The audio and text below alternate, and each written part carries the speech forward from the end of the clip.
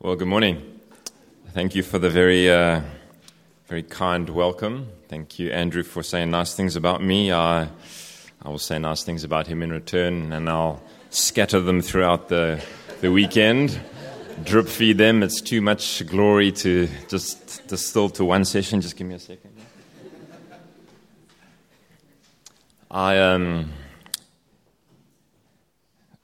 Sorry, I need to start. On a completely side note, I've lost my phone somewhere here. And I use it as a timer for preaching, so it's in your best interests to help me find the phone. It is a lowly Samsung. It's not an iPhone, but I have no idea where it is on this campus. So if you do see a Samsung that looks homeless, I'd appreciate it if you could send it my way. It may be mine. I don't go and lift somebody else's phone. We're not that desperate. They tell you at preaching school that you should start with jokes and all that kind of stuff. And humor is certainly one of the things I love a lot. But as we were worshiping, I felt that I wanted to let you know, I have, by the grace of God, had the wonderful privilege of going to visit many churches and speak in lots of different places. And I wanted to encourage you that God is doing something very special amongst your church. Some of you may be quite new to grace. It's understandable at a weekend like this. Some of you may just be sort of looking in or feel like a bit disconnected, or maybe someone's dragged you here and promised you it's not going to be as bad as you think. And some of you are like heart and soul. You were with the start of this church, and so you've seen everything over the last few years. But I did want to encourage you that God is doing something particularly wonderful amongst you. There is a move of God's Spirit amongst you as a church that I'm not going to say it is unique what's happening here, and it's a wonderful thing to be swept up in. And I want to encourage you that if you are sort of on the fringe or looking in, to lean in and to take steps, even this weekend, to dive into what God's doing. It's a wonderful gift. I don't know how rare it is in London. I'm not particularly familiar with the scene in London. It's a big, sprawling kind of city. I'm sure there's a million churches you could go to. And Andrew hasn't asked me to do a pitch for, stick around at Grace, let's see how many people we can get. But I want to encourage you to lean into what God is doing here. God is doing something unique and wonderful here, and you don't want to miss what is happening, and you want to lean in and say in years to come that you were part of what God did amongst this body. This is the start. This is the embryonic, the shallows of what God is going to do in and amongst you guys as a church. And it's thrilling to see. I was with you a couple of years ago, and I think by God's grace, most of you have never seen me, which is wonderful. That means you've joined the church, I think, in the last 2 years. It's understandable if you were here 2 years ago and you heard my name, you may have found something else to do this weekend. But so I'm grateful that you're here. And as Andrew said, we're going to ambitiously try and work our way through not the book of Romans, but Romans chapter 8 in 5 sessions. I know it's a lot, and so what we're going to do is we're going to have selective focus as we go through Romans 8. I think it was John Piper who said that if the Bible was a mountain range, Romans would be the Himalayas, and Romans 8 would be Mount Everest. It is potentially the most glorious chapter in the Bible. I don't like to be that kind of person who's like, well, this chapter's better than that chapter. But I mean, let's be honest, some of the chapters are more heavy going than others. I'm not doing Leviticus 8 for a good reason. We're doing Romans 8. And we're going to be dividing it up into, I think, what's sort of bite-sized, manageable chunks, and praying that as I've prayed and prepared and sought to hear from the Lord for you as a church, I think we're going to have some selective focus. And so I'll leave a lot out, but you can just keep rereading Romans 8, and it'll do your soul a lot of good. So should we start by reading the first 13 verses? I'll read. I'm between Bible translations at the moment. Someone stole my Bible a couple of months ago. I know. Who steals the pastor's Bible? At the weekend away, we had our own church weekend away. It was the weekend away. Someone stole my Bible. I'm like, do you want the glory that comes with that pastor's Bible? There's no glory or special anointing on that book. It's just, I'd like it back. So now it's gone. Now I have this lame new one that has no notes in it or anything. So I'm in between the ESV and the Christian Standard Bible. So I will change translations as we go through the weekend. I think I'm sort of making a move to the CSB, but some of the stuff will come out in the ESV, just if you want to know what translation we track you with. Romans 8, verse 1. Therefore, there is now no condemnation for those in Christ Jesus, because the law of the Spirit of life in Christ Jesus has set you free from the law of sin and death. What the law could not do, since it was weakened by the flesh, God did. He condemned sin in the flesh by sending his own Son in the likeness of sinful flesh as a sin offering, in order that the law's requirement would be fulfilled in us, who do not walk according to the flesh, but according to the Spirit. For those who live according to the flesh have their minds set on the things of the flesh, but those who live according to the Spirit have their minds set on the things of the Spirit. Now the mindset of the flesh is death, but the mindset of the Spirit is life and peace. The mindset of the flesh is hostile to God, because it does not submit to God's law. Indeed, it is unable to do so. Those who are in the flesh cannot please God. You, however, are not in the flesh, but in the Spirit, if indeed the Spirit of God lives in you. If anyone does not have the Spirit of Christ, he does not belong to him. Now, if Christ is in you, the body is dead because of sin, but the Spirit gives life because of righteousness. And if the Spirit of him who raised Jesus from the dead lives in you, then he who raised Christ from the dead will also bring your mortal bodies to life through his Spirit who lives in you. So then, brothers and sisters, we are not obligated to the flesh, to live according to the flesh. Because if you live according to the flesh, you're going to die. But if by the Spirit you put to death the deeds of the body, you will live. Let's pray together.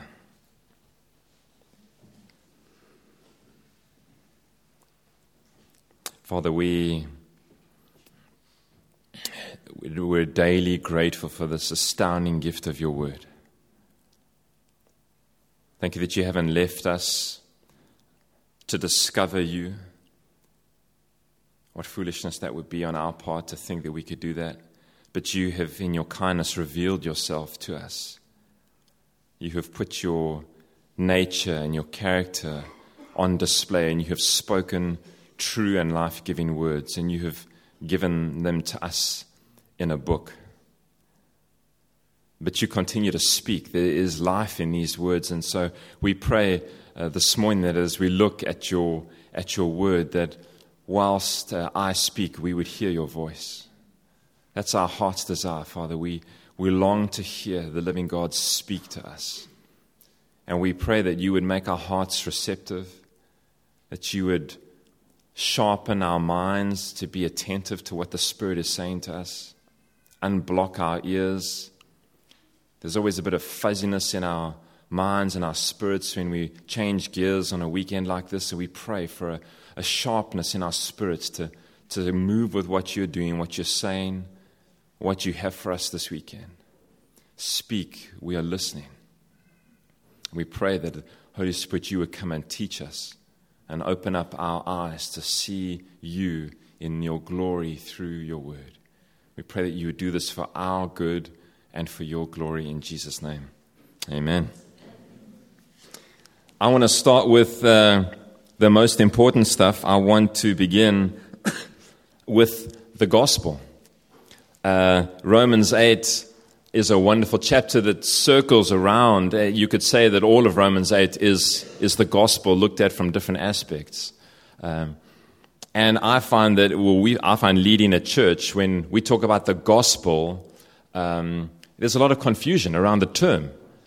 I'm sure that at Grace there's less confusion, not than there is in my church, but in other churches maybe. But you hear people praying, and I remember being in a prayer meeting a while ago, and I had to pull the guy aside just to use it as a discipleship opportunity and say, can we grab a coffee? Because the way you were using the word gospel and the way you were praying, man, it had me so confused. I think we need to sit down kind of thing. He kept talking about how the gospel is going to grow.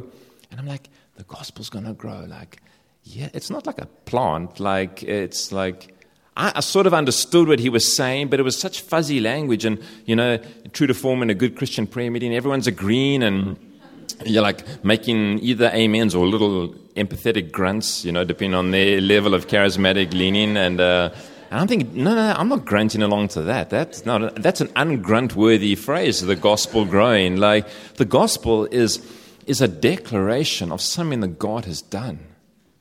Something that God has done. And we live out the implications of that, but it's not growing. It's already, as it were, happened. It's news of something that God has done. And so what has God done? Well, the first thing is that God has done what you and I could not. That's the first thing Paul is at pains to point out to you, that God has done what you could not. I'm going to say that again. God has done what you could not. And how has he done it? He's done it himself in sending his own Son into the world. This is the way Paul describes it, that you and I were bound to fulfill the law and all of its requirements perfectly. That was God's requirement for humankind. And we missed that. And it rendered us with an inability to ever achieve that. And God knew that, and he looked on us with compassion. And so he devised the plan that had been in place already, to come himself into the world, to live a perfect life in your place, to meet all of those righteous requirements of the law. God as a man, the God-man Jesus Christ, never ever sinning, never ever deviating from God's perfect desire for humankind. And all the way through to the end, he completes that full obedience, that full righteousness that you and I were unable to do. God did. He fulfills the righteous requirements of the law. And in doing so, he sets us free from that. He sets us free from having to meet the righteous requirements of the law, because you just believe that he's done it for you and you receive that with faith. Is that an oversimplification of the gospel? In 2 Corinthians chapter 5, Paul summarizes it like this: he made the one, Jesus, who did not know sin, to be sin for us, so that in him we might become the righteousness of God. There's that exchange. We were talking about this with the leaders yesterday. There's an exchange that's happened. It's a glorious exchange. God has taken our unrighteousness, and he's given us this perfect righteousness of Christ. So when God looks at you, you're cloaked, you're shrouded with the perfect righteousness of God. It's astounding. And we're gonna come back and revisit this again and again, because as a pastor, somebody who longs to see people come to faith and grow in faith, I've realized that this is not something you graduate from. I can see some of your faces. You're like, oh yeah, I've heard the gospel. I know that. I'm waiting for the interesting stuff. Like, I'm sure he's gonna spin on to other things, and it's gonna get better. Can only get better. But we're going to keep coming back to this again and again, and we're going to look at it from all the different sides and the implications of this, because you grow in maturity and in joy as a believer in Jesus by diving deeper and deeper into the layers of understanding what God has done for you. You don't progress from this. This is not the news that pulls people to new life in Jesus Christ. It's not like, hey, if you're not following Jesus yet, you need to hear this and it'll do something, cause you to love him and become a Christian. It's not just that. It's those who follow him. You camp here. This is base camp for believers, soaking your heart in the truth of the gospel, what God has done for you. And you wake up every morning, it's like, God, you've done it again for me today. You don't graduate from your need for the gospel. Some of you will grow old and gray. I know some of you, that's going to take a while, and you can't imagine it. But when you're old and gray, you're going to wake up in the morning, and you know what your most pressing need will be? To soak your heart in the truth of the gospel. If you don't believe me, ask a few of the people who are old and grey. I don't want to single them out because there aren't many here, and I'm already on tenuous ground even mentioning that. But go and ask them. And ask them, say, well, what is your greatest need? What has brought you the greatest joy as you've walked with Jesus? They'll tell you that. Soak your heart in the truth of the gospel. It's amazing that God became a man and did this for us. We think we're quite impressive as human beings, don't we? Yeah, we do. I mean, was it last week, we took a picture of a black hole. I don't know if that missed you. Maybe you did. Maybe it did. I mean, if you're not following all that stuff. But we've managed to take the first picture of a black hole. Somebody said to me that it looks like it's just a fuzzy picture of a car cigarette lighter, which I'm sort of leaning towards, I think, being true. Do you have car cigarette lighters in the UK? Has that been banned by health and safety? Oh, you still have them. But we can pat ourselves on the back and say, man, we just took a picture of a black hole. Well done, us. I mean, it took 10 years for them to figure out and write all the algorithms and stuff. It's aren't we pretty impressive? And then you see those pictures where they put everything in perspective and the size of the black hole and the size of the sun and the size of, of the earth and everything else, and it's just earth is it hardly even registers next to the black hole kind of thing, and then you're I feel a bit small. And then you turn to the scriptures and you read passages he's measured off the heavens in the palm of his hand. And it's holding everything that's made, just right there. Got it all going. That God became a man. That's the God. It's not your friend did something extra special for you. It's the God who spoke and everything came into being. And he sustains it all just with the power of his word. That's the God. I love to do this with our church when we pray together. We spend some time praying open prayers as a church. And I say, before we rush in, because I know you're just like me, you're distracted, your mind's all over the place. Before we start to pray, and we try and encourage those who are going to lead people in prayer, so let's just think of something about the grandeur of who we're speaking to for a second. We're grateful that we can rush in. There's no hoops we have to jump through and, pretty ourselves up to come into his presence and, are we presentable? We rush in like children, just barge through the door hey, mom, dad, I need whatever it is. We're so welcome. We're always with them. But we want to be mindful, who are we talking to? What is he able to do?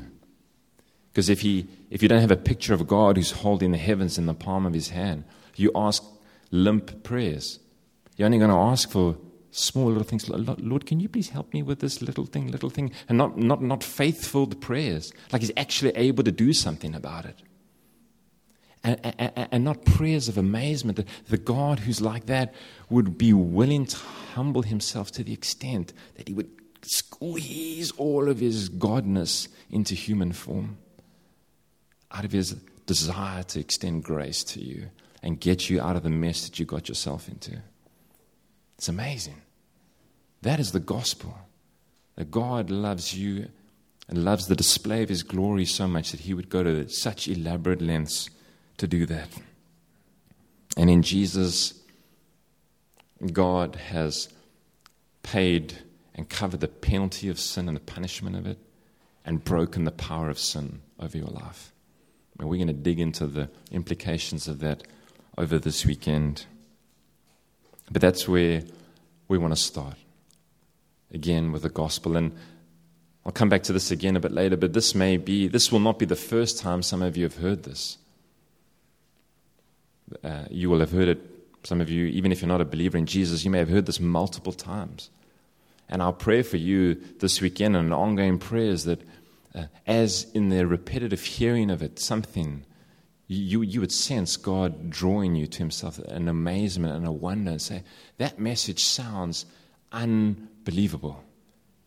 It sounds too good to be true. That God would do that for me, that's ridiculous in some ways. And it is. It is ridiculous that God would do that for you, because there's nothing about us that makes us worthy or lovable, or there's nothing. Just think about yourself. I mean, some of you, I don't mean to be unkind, but some of you think quite a bit about yourselves, no doubt. We all have moments like that where we think we're not all that bad, you know. And yet if you sit with a sober assessment of yourself, you realize there's nothing lovely in us that would make God look at you and think, you know what, I'm going to go to absolutely extreme lengths because there's such a lot of loveliness and goodness to work with there. Demands that I do elaborate things to rescue that person. There's nothing lovely in us, and yet God has sought us and pursued us and extended this astounding grace. And our prayer is that over this weekend you would respond to this grace that God has lavished, because it comes in waves. And I think that's one of the things that I've been praying you'll sense this weekend, that God's grace comes in waves.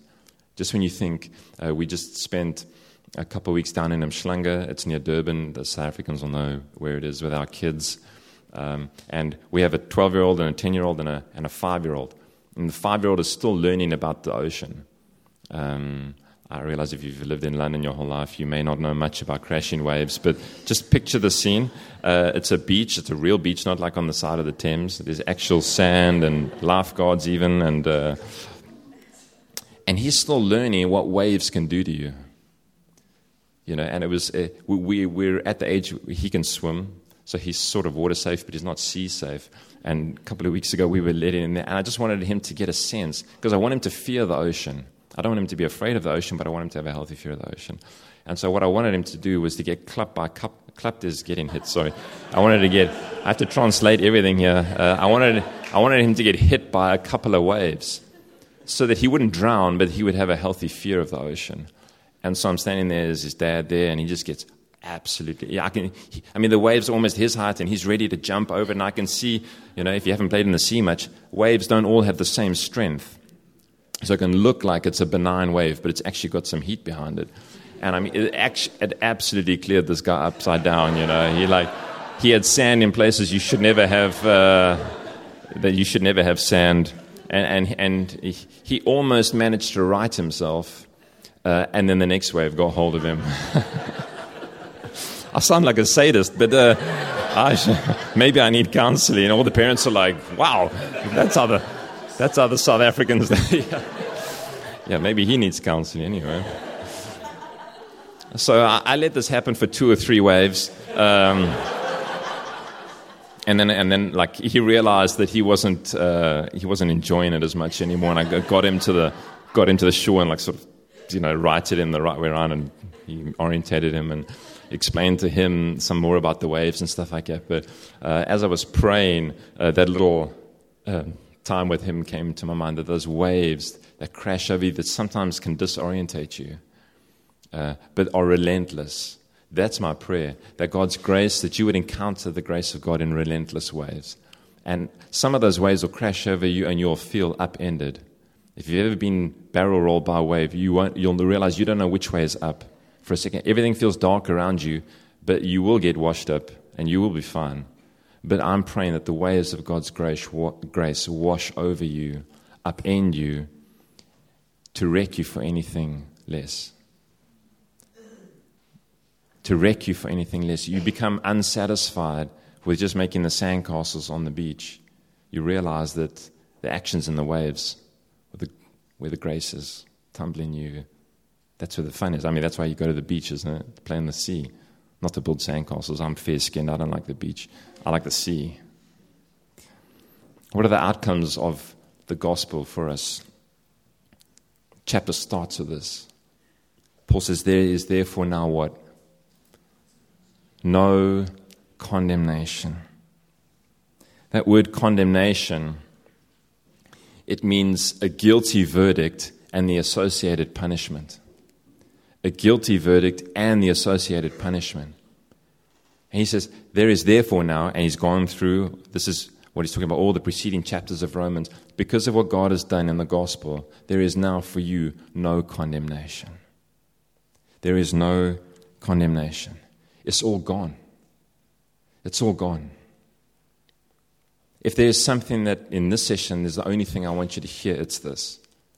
That there is, for those who believe in Jesus, there is no condemnation.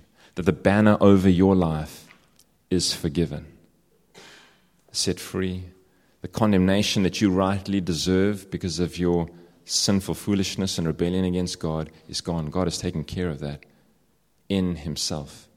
That's what Jesus has done. He has become a sin offering for you in your place. And because of that gracious exchange at the cross, the banner written over your life is not condemned.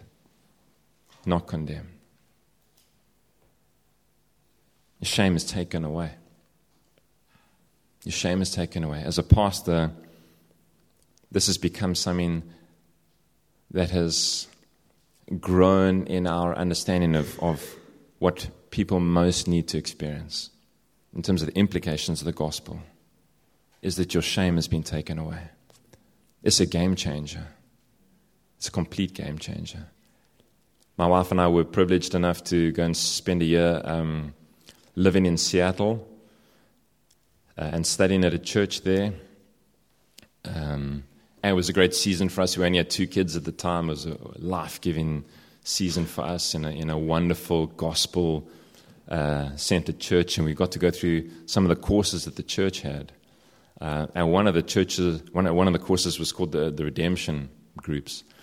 It was a course that walked through the book of Exodus and helped people understand sort of the gospel and what God had done. And it had a real emphasis on this, helping Christians understand that God had taken your shame. That God had taken your shame, and that wasn't left for you, that you could step into the fullness of what God had for you in life and freedom and walking in the light, and that the shame was gone. You didn't have to live forgiven, but just keep the stuff under wraps. Don't let anyone know about it, kind of thing. And there was one evening that is etched in our memories as a couple. We were doing the course at the same time. It's a men's and women's separate kind of group in course. And we were tracking through it together, and they send you home with homework to share something that had come up in the group. And it happened that we both had, they rotate through people in different weeks, and we had both been on the same week. And when we got back to the flat, both a bit apprehensive, because now we didn't know that we both had homework, but I knew that I had to share something with her, and she knew she had to share something with me. And we put the kids to sleep down and sat down on the couch, and I was like, how's the course? And she was like, yeah, cool, And I could see, I know her well enough. I was like, something's up here. I'm like, oh dear, how's this going to go down? And she's looking at me thinking he looks a little odd, and like we're like, dancing around each other. If you're a married couple, sometimes you experience these things, weirdnesses. And we both come from backgrounds of sexual abuse, and so the sharing was in the realm of us having to share things that we'd never told anyone else before.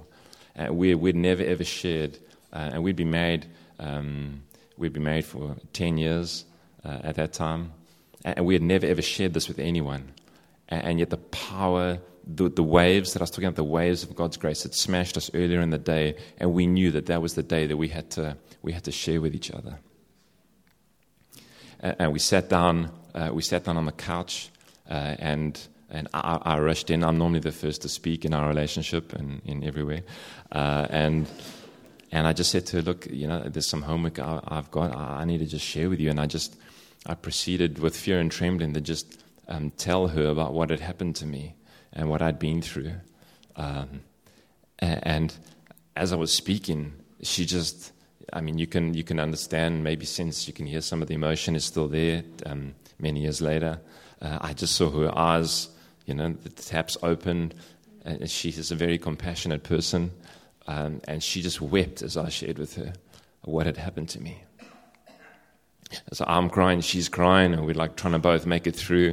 And the love that she shared, and just like the shame evaporating as I'm just disclosing things and just letting everything out into the light and sensing the Spirit of God at work in my life right there and then, saying it's all out there on the table. And in the gospel, you don't have to hide these things. That's the true power of the gospel, is that you don't have to hide the fact that there's sexual abuse. You're able to let that be known because God's grace has covered that and the shame is taken away. That is the power of the gospel. And I managed to get through my bit. Then I said, anything you want to say? And she said, well, actually, I have to. And then she proceeded to share things with me that had happened to her that I didn't know. And it was just like the reverse kind of thing. And there was this weird mixture of my heart absolutely just being ripped apart, listening to what had happened to her, what she had endured and had suffered in silence. I felt all these conflicting emotions about what a poor husband I'd been to not create the environment where she'd been able to share that in the previous 10 years of our marriage. And yet just such pride in her, at her courage, being able to just be open and honest. And as she's sharing, I can just see also with my own eyes, she's experiencing now what I've just experienced, just this shame lifting and the grace of God just washing over her. And we wept and we prayed together and we went and found some bread and shared communion. Like now we're like tracking towards 1 o'clock in the morning and we're heading out to work the next day. I'm realizing that's very late for South Africans, by the way. I know you English think that's still an early evening, but we're up late there. We're just sensing God's grace just washing over us, and it's a day that Claire and I both reference. And when we meet with people and we do premarital counseling and marriage counseling and stuff, we ask people about that. So what does your spouse not know about you? What are the areas of shame that you have kept away from them and not fully believed the gospel has taken away your shame and liberated you to walk in the light? What things do you feel that's too much? That's too much for either me to be honest with God about, me to be honest with this person about, me to be honest with my life group about. It was such a fundamental shift for us that when we started the church, we divided everyone up into life groups, and we started with people sharing their stories. We said, well, the first few weeks, Cal's going to remember this. Kaylee was part of our church back home. People started sharing their life stories. My wife got up and shared it on a Sunday as an example to people, and we asked guys, just share. And we gave them guidelines on how to tell your life story. And we said, the only requirements are that you have to be vulnerable. You have to don't tell everyone I was born in the 16th of February. Like, no one cares when you were born, but or they care, but they're not interested. Tell people the stuff that will help them to know you and what explains who you are. And then end it with sharing what are your current sin struggles. Just lay it all on the table there. And make sure, and we trained all the leaders hard on this, to say you make sure that you gospel the daylights out of that group and that person before they go home. You make sure that the shame is gone, that they understand the fullness of the righteousness of Christ. Our gospel covers them, shame is taken away. You celebrate the marks of grace all over their life, and you send them home with a little gospel party there kind of thing. Man, did we have a party starting in the church with those kinds of stories. I mean, it was maybe a slightly unwise thing to do. We had people coming out of the closet, for the first time admitting to groups of people that they're struggling with their sexual orientation. No one in the group of friends of theirs hadn't known any of that stuff before. And it's an early church. There's a lot of youngsters in our church, and people were just like, how do we deal with this? This is a bit next level. But at the same time, God's grace was on those things. And even in the mess of that, we found in the early days of our church just how messy the gospel is, but how glorious it is when shame is taken away. And that's one of the things that I wanted to just put before you, a question. So how much shame are you living with? How much are you longing that no one knows about you? It can be a spouse, it can be your life group, it can be a partner, it can be your friends, it can be the elders of the church, it can be God. What are you hiding? What are you keeping there? Do you feel you have a lack of belief that the gospel is strong enough to cover that shame and to take and break its power? And that's what I believe what God wants to do with you today. Right out of the gates in the first session. It may be the strongest, most compelling thing God does with you this weekend. Is just move that and break something of the shame and bring your light into the light of the gospel. And you feel that wave of grace just drench over you. So you don't have to hide that stuff anymore. You see, we think that we will be rejected when people know who we truly are. And that's why I never told my wife. I thought if she knew this about me, she would push me away. And that's a lie from the pit of hell. It's a lie from the pit of hell, because the truth is that God knows you fully and He loves you more than you could ever believe. He knows everything about you and He hasn't pushed you away. He knows everything, and He has welcomed you. He knows all the mess that was committed to you and by you. You know, there's some things that have been done to us that cause us shame, but there's things that we have done that cause us shame. Some of you in this room have done things that you should be ashamed of, because they're sinful and grievous things. And you should rightly feel a sense of shame around those things, but not live with that shame. You know what I mean? There's a difference between thinking they're nothing. Like I heard what Doug said, cool, I'm done with that. God's taken my shame. I feel nothing for those things. No, you should, if you haven't repented of those things and brought them to God, you should feel a weight of the grievousness of the things that we've done. But for those who walk with Jesus, that's not where we stay. Shame is taken and grace comes. And we acknowledge those things as, I did those things, or those things were done to me, but they don't define me. That's not who I am. I'm a saint of God, set free from shame and guilt and regret. Some people will object to that and say, well, I don't feel like much of a sinner. I hear what you're saying, Doug. It's a cool story. I'm glad it happened to you. But I don't feel like much of a sinner. And a verse that has really weighed heavily on my heart is James 1 verse 10 throughout the years. It says, for whoever keeps the whole law but falls in one point has become guilty of all of it. Whoever keeps the whole law but falls in one point is guilty of all of it. And maybe particularly here, if you're not a believer in Jesus this morning, you're thinking, this is great stuff. I'm sure then Christians are really encouraged by it, but it doesn't really have any bearing and importance in my life. I don't feel like much of a sinner. I want to graciously put to you that I think you would even agree with me that you haven't lived a perfect life. At some point, somewhere along the line, you've put 1 foot wrong. Even if it's just 1 foot, slightly wrong. You would concede that. And the Bible says, if you've put 1 foot wrong, you're guilty of breaking everything. And it renders you desperately needing reconciliation with God. Because you miss it by a millimeter, you miss it. Do you use millimeters here? You miss it by a millimeter, you miss everything. What I've been talking about is an objective truth, but the reality is that we don't always feel it, isn't it? We don't always feel like not condemned, forgiven, set free. We feel it in waves. We feel the ebbs and flows of it. And there's different voices that speak into your head. And some of us are better at listening to them or not ignoring them than others. Some of those voices are just your own regret over what you've done or what's been done to you. It's just you think back of your past and you just think, man, I so wish I hadn't done that, or that hadn't been done to me, or whatever it is. And just camp with that voice playing again and again. Sometimes other people are excellent at reminding you of your own sin. Sometimes the consequences of your life remind you of that. We've done things in our past that were sinful, and we're living out the consequences of those things. And those consequences have a way of just keep reminding us, yeah, remember that thing. It's still with you. And that can have a way of just bringing the shame and the guilt and the regret in waves over us again instead of the waves of grace. And possibly more powerfully, and something we pay very little attention to, is the accusing voice of the enemy. It's Satan just looking at your life, demonic forces looking at your life saying, and just willing to accuse you and lie to you and say, yeah, the gospel didn't really work in you. All that stuff that guy's talking about, shame being gone, that's not for you. You were really jacked up. His stuff was lower grade stuff. Man, what you did or what was done to you, that's next level stuff. That's not going to happen.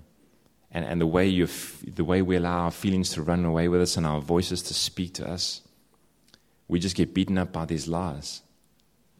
You just sit there and circle and stew in these lies. Satan never ever speaks a true word. Jesus called him the father of lies. And when he lies, he speaks his native tongue. He can't speak any truth. And all he does, the only currency and language he knows is lies. And he will come and he will lie to you that you're not good enough to be a Christian. You're not good enough to be part of this church. You're not good enough to be fruitful or useful for God. Who are you? Who are you to even approach the living God that Doug was talking about? Maybe he'll let you into the room, but go sit in the naughty corner over there. And don't speak unless you get called. Just be grateful that you're in the room. We'll talk about this in the next session. There's no intimacy. That's a lie from the pit of hell. There's a difference between conviction and accusation. Conviction is a work of the Spirit. It's a gentle, drawing work of the Spirit. And the result of it is growing intimacy with God that pulls us into relationship with God. Accusation is meant to drive you away from God. It's just hurling grenades at you to drive you away from the presence of God. Thanks be to God, we deal with conviction. And Lord, would you help us to recognize accusations and stand firm against them? Paul closes this bit out with some more implications. They say, well, if you're not condemned, then how do you live? If that's the banner over your life, not condemned, set free from shame, then how do you live? He says you live by the Spirit and not by the flesh. You live by the Spirit and not by the flesh. There it is in verse 12. So then, brothers and sisters, we're not obligated to the flesh to live according to the flesh, because if you live according to the flesh, you're going to die. If you feed your flesh, if you live according to the flesh, you're going to die. But if you live by the Spirit, you put to death the deeds of the body, you will live. You're not obligated. Not obligated to live the way you used to live. Isn't that wonderful? God has done something to enable you and set you free to live in a completely different way. You have no obligations to your flesh. That's the miracle of the gospel. You don't have to live like that. You don't have to give in to temptation. You don't have to go down that route, even though you've done it 1,000,000 times. There's some of you sitting here today, you have promised God 1,000,000 times you would never do that thing again. And yet you do, again and again. But we're not obligated because of the presence and the power of the Spirit. He says you just set your mind. You set your mind on the things of the Spirit.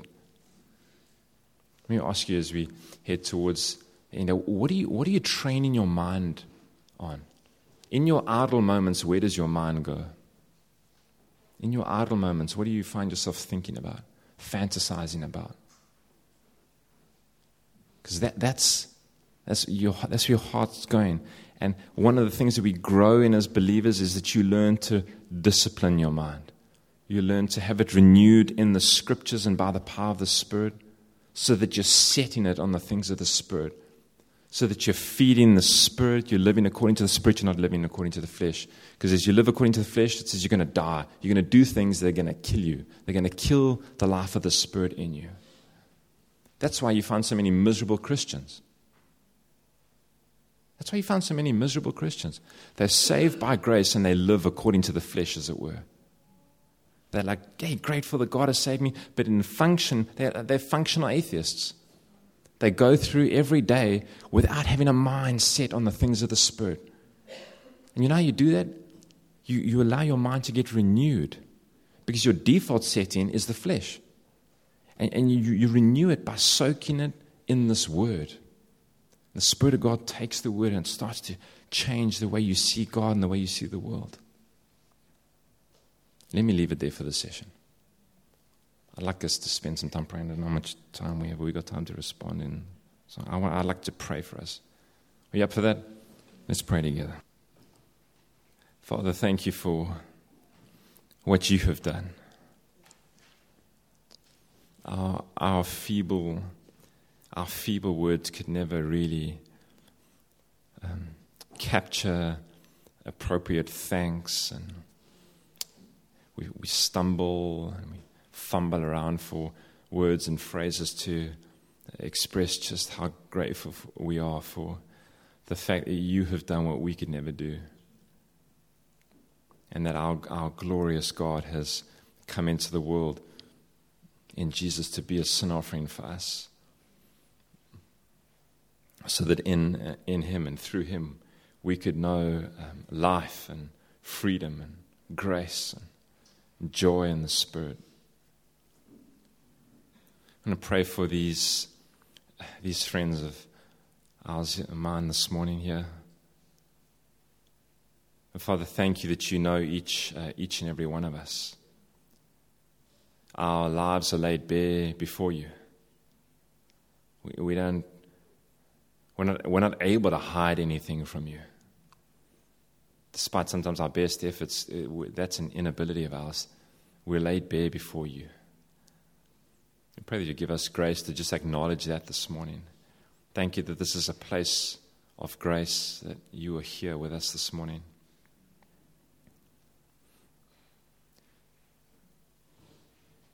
Holy Spirit, we want to ask that you would come amongst us and work out these implications of the gospel of grace.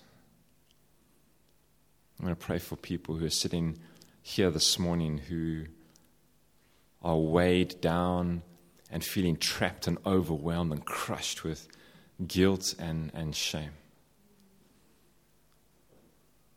It's hindering their ability to enjoy you, to walk in freedom and in light and in life. And I pray that you would do a special thing for them this morning. That you would breathe over us by the Spirit of God this morning. And that thing that they're mulling over now, even as I'm speaking, those things that they long for no one to know,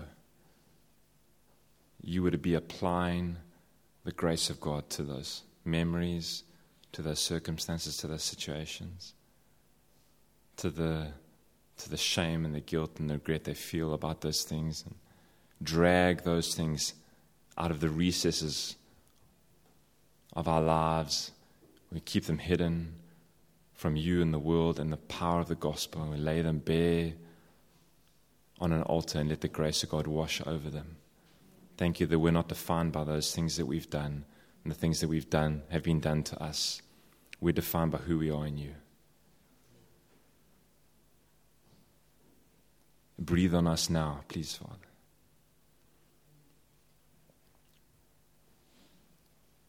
And for those for whom this may still be new, for who are still looking in at the gospel, looking in at faith and attracted to it, but have never yet crossed over a line, taken a step and responded, saying, I would like that for myself. I realize that this is not my current reality. This life is not yet resident within me. I pray that you would give them grace to respond. Thank you that you are a God who wakes up our hearts. You grant saving faith. You bring life. You take us from death to life, and you just move over our lives and cause life to come. And pray that you give grace and courage for people to respond this morning to that. The gospel's so good. You are so good to us. We want to revel in the life-giving power of grace. We pray that shame would just melt in this room right now. And regret would evaporate. We would have a gospel party in this place because we are the sons and daughters of God, and the banner over our lives is not condemned. We worship you for that. Thank you, Father.